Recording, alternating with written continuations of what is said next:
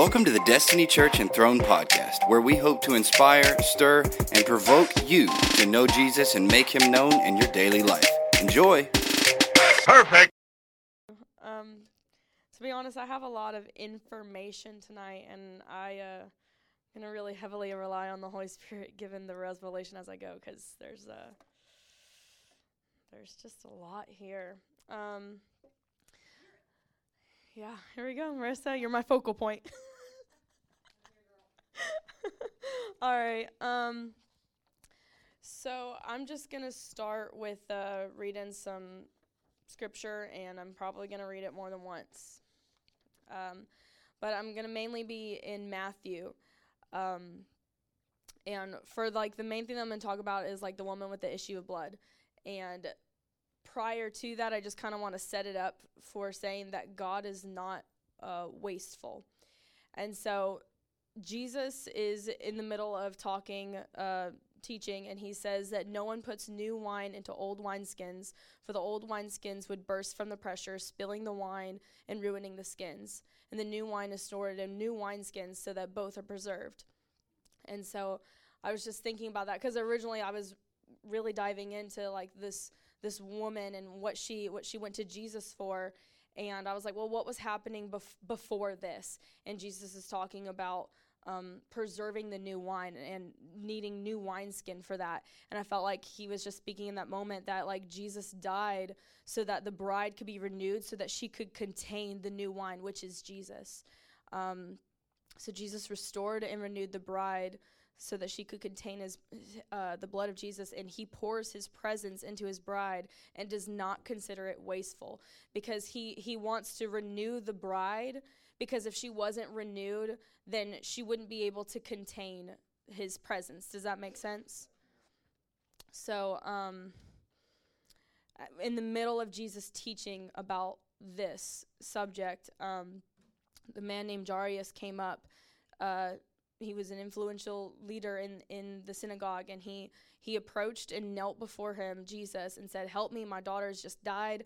Please come and place your hand upon her so that she will live again." And so Jesus and his disciples got up and went with him. And so I'm really going to talk about the meaning of these words that are kind of repeated throughout these couple scriptures.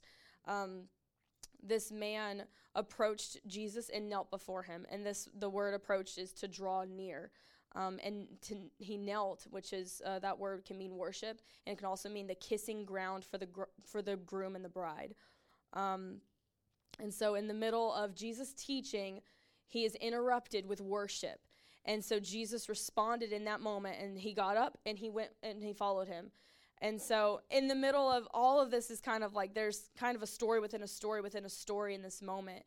And so while Jesus is on his way, already responding to someone who had petitioned to him, beginning with worship, he's interrupted by this woman who comes up and she touches him. And I'm just gonna. There's this story is mentioned in 3 of the Gospels, and I'm just kind of marry them together. It's all out of the Bible, I promise, but I'm gonna kind of put it together because they say they have different perspectives of what happened. And so I'm pulling this out of Mark and Matthew if y'all want to go back and find where this is at. But this woman with the issue of blood, she had heard about Jesus, so she came up behind him through the crowd and touched the fringe of his robe. She had suffered a great deal from many doctors, and she had gotten no better. In fact, she had gotten worse. And so she had the faith that Jesus could heal her, for she kept saying to herself, "If I could only touch his prayer shawl, I would be healed." And when she touched him, Jesus turned around, and when he saw her, he said, "Daughter, be encouraged. Your faith has made you well." And the woman was healed in that moment. So I was actually talking to Mike about this on Sunday, possibly about what it means to hear. And one of these words, the word that she said that she heard about Jesus, it means to hear God's voice, which prompts him to birth faith within you. And so she had heard about Jesus, and hearing about Jesus, faith was placed within her to go seek him out. and she needed healing. She had been suffering for 12 years, and I was just kind of researching what it was exactly her ailment was. And so it was like a chronic hemorrhage, and with that, she would have likely been dealing with severe pain and weakness and fatigue and tiredness. She could even have difficulty walking.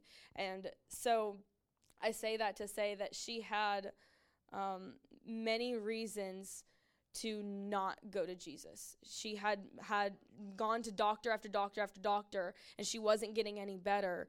And yet she could have been dealing with discouragement and doubt, and just not only that, there was actually a law that said because of her issue with blood, she wasn't allowed to go out and be amongst people. She had to stay home. She had to isolate. She wasn't allowed to touch or be touched by people. And so religious law bound this woman from approaching Jesus, and yet she drew near. So when it says that she came up behind him, it's the same word that Jairus went to. Says when Jairus went to him, he came up. And so through worship, she approached him, and that was her heart posture, was worship. No, we're not supposed to really worship to get something from God, but when we bring a need to God with a heart posture of worship, he responds. And so if anyone had an excuse to not come to Jesus, it was this woman. Like, for 12 years, she had been going around searching for something to heal her, to save her, to satisfy her. And everyone was failing her. And she was considered unclean. I don't know if any of you have ever felt unclean before, but I have. But that didn't keep her from approaching and drawing near, worshiping Jesus. The world and man's solutions can never fully satisfy and heal like Jesus. And I'm not saying that doctors are bad. They're not bad. But God's plan for this woman was for her to encounter Jesus and receive restoration through a touch. When it says that she touched his robe, it means to attach oneself or cling to. And thank you, Sandy. Cling to and to set on fire.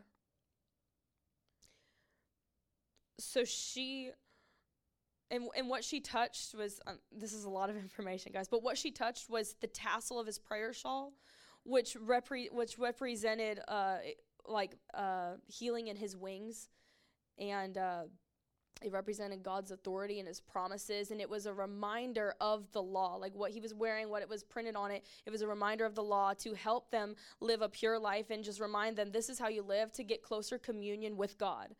And so she, in a sense, it sounds a little backwards, but she broke the law and touched what represented the law. And so what she was doing was illegal, and yet Jesus' willingness to respond to her is what made it legal. Jesus will stop everything to respond to an act of faith, vulnerability, and a chance for intimacy.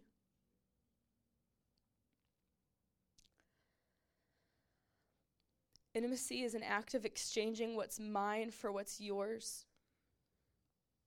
And it's willing on both accounts. Otherwise, it's considered assault and it's illegal. And so Jesus was his willingness to receive her faith and her worship, because what she was doing was worship. His willingness to accept that overruled the law of purity that said that she can't touch anybody, much less be touched by someone, the Messiah, you know. And that law of purity caused separation. Her bleeding caused isolation and separation, but his bleeding brought restoration and a chance for intimacy with humanity.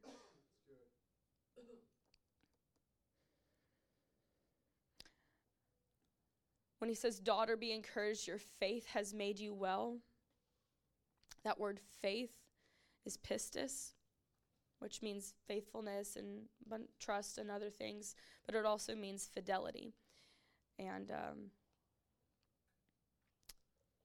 Pastor Jessica has taught young adults this before, but when Mary anointed Jesus, it says that she anointed him with a pure oil, and that word pure comes from the word pistis, and that fidelity. So the woman with the issue of blood, she divorced the law and married herself to Jesus in that moment through worship. She married herself to restoration, and when he says that you've been healed, that's the word sozo, and I'm sure many of you know that word means restoration and deliverance and being made whole.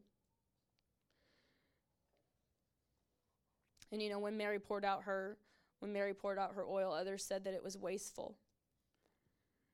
But power left Jesus and encountered this woman.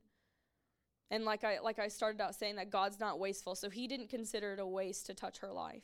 He didn't consider her worship wasteful.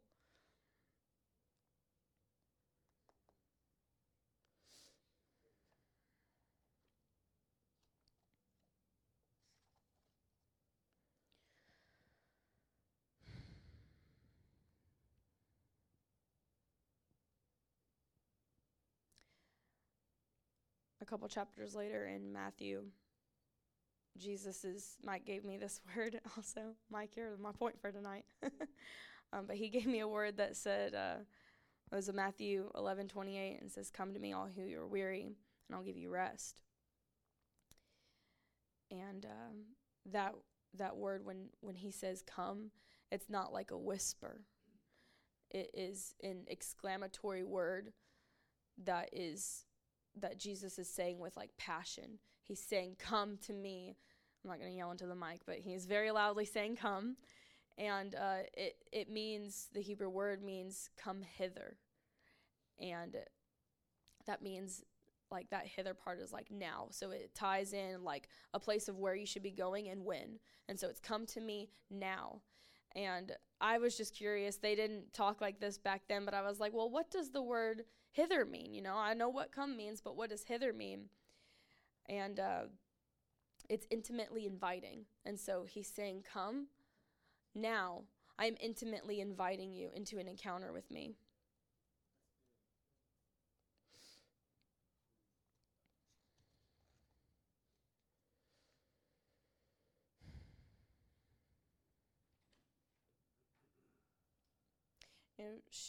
This woman didn't let her circumstances or her life or her situation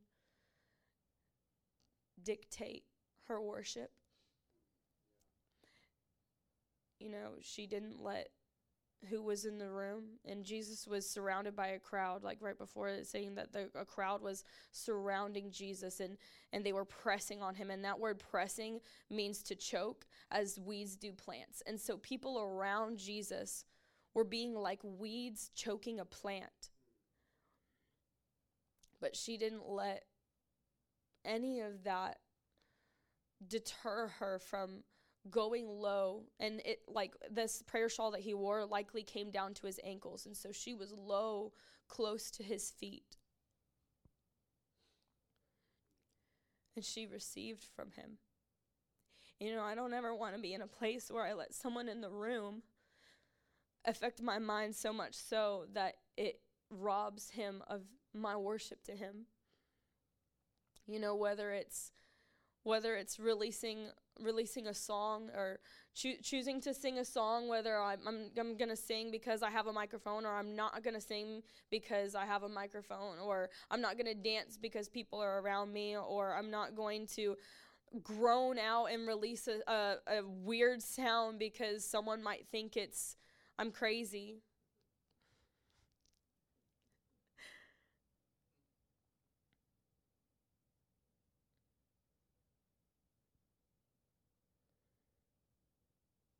He's worth drawing close to.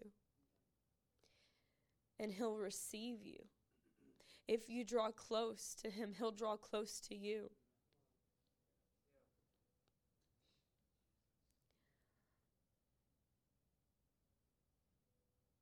And I really don't have that much more to say about that. It's just posturing your heart in a way that sees who he is. Like this woman, she saw that her salvation was in this man. And yes, she had a need. But more than anything, what she first did was partner with the faith that was burning inside of her. When she touched him, she set on fire within herself something that burned for Jesus. And it's pretty simple. I really don't have that much more to add than that. It's not really meant to be, to say, don't let anything dictate how your worship to him. That's not supposed to be a condemning statement where you feel guilty about maybe a time where you haven't responded, because in the past, I have not properly responded in worship or praise, and I have made poor decisions in the past to partner with lies of the enemy rather than the victory that he has for me. But he still says, come. And she came in, and it's just like the most important thing that you can do is to just come.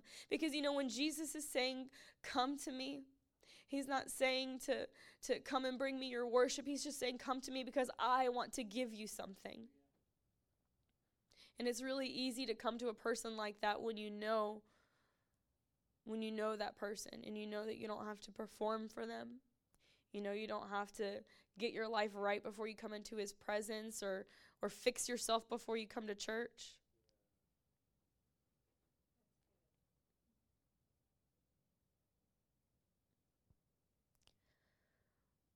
There's always room for an interruption of worship. Whether you're at work, or in the middle of washing the dishes, or if you're super busy. Like, there's always room for you to stop and just acknowledge. And that doesn't change the value of your worship. I've been really busy this week getting ready for the kids' carnival, and there's a lot more work in that than what you would think. And just for 5 seconds in the bathroom, I was like, Lord, I feel like I haven't gotten to spend any time with you. But I love you, and just in that moment, you could just feel his peace. And this woman, she pushed past everything that she could have been feeling, everything that could have kept her down. And because she pushed through a crowd, literally, to touch him. She received him. When you touch him, you receive him.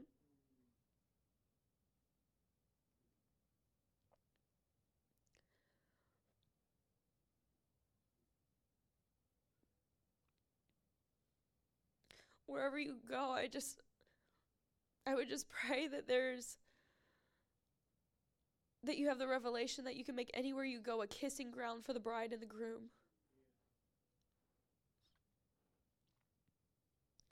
And that you have everything that you need to rekindle your fire if your fire's gone out, to fan the flames.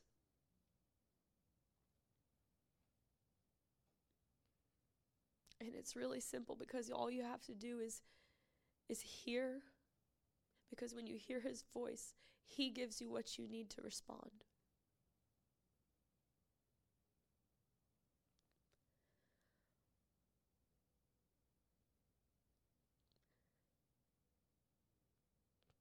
So Holy Spirit, I just thank you that you testify about Jesus.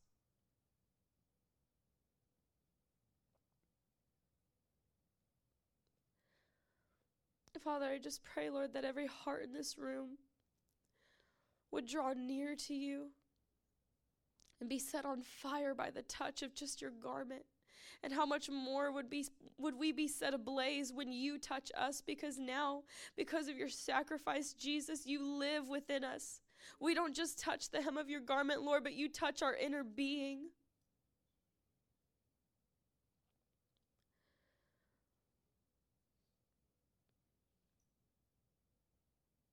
Father, I pray that you would beckon to us, you would call us out.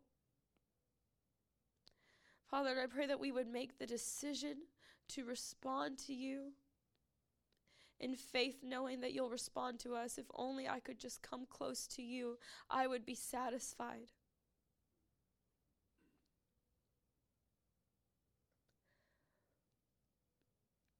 And Jesus, greater than anything that we could ever get from you, I just pray that we would see you and love you for who you are, not what you can do for us, but that you would also let us know that we can come to you with our needs.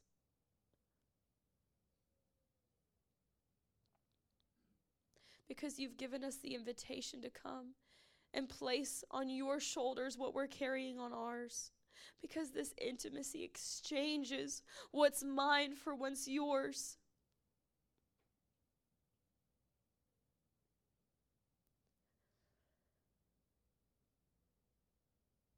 So we just receive you, Jesus.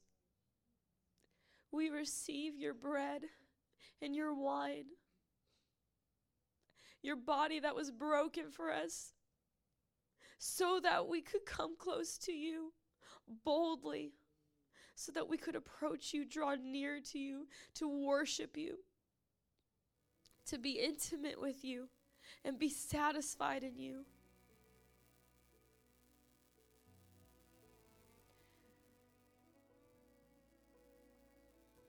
I just pray that you would fill every heart, Lord,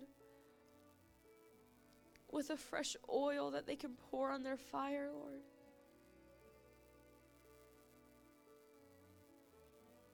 It's easy to worship the one that you know, Lord, so I just pray that you would reveal yourself to us, that we would know you.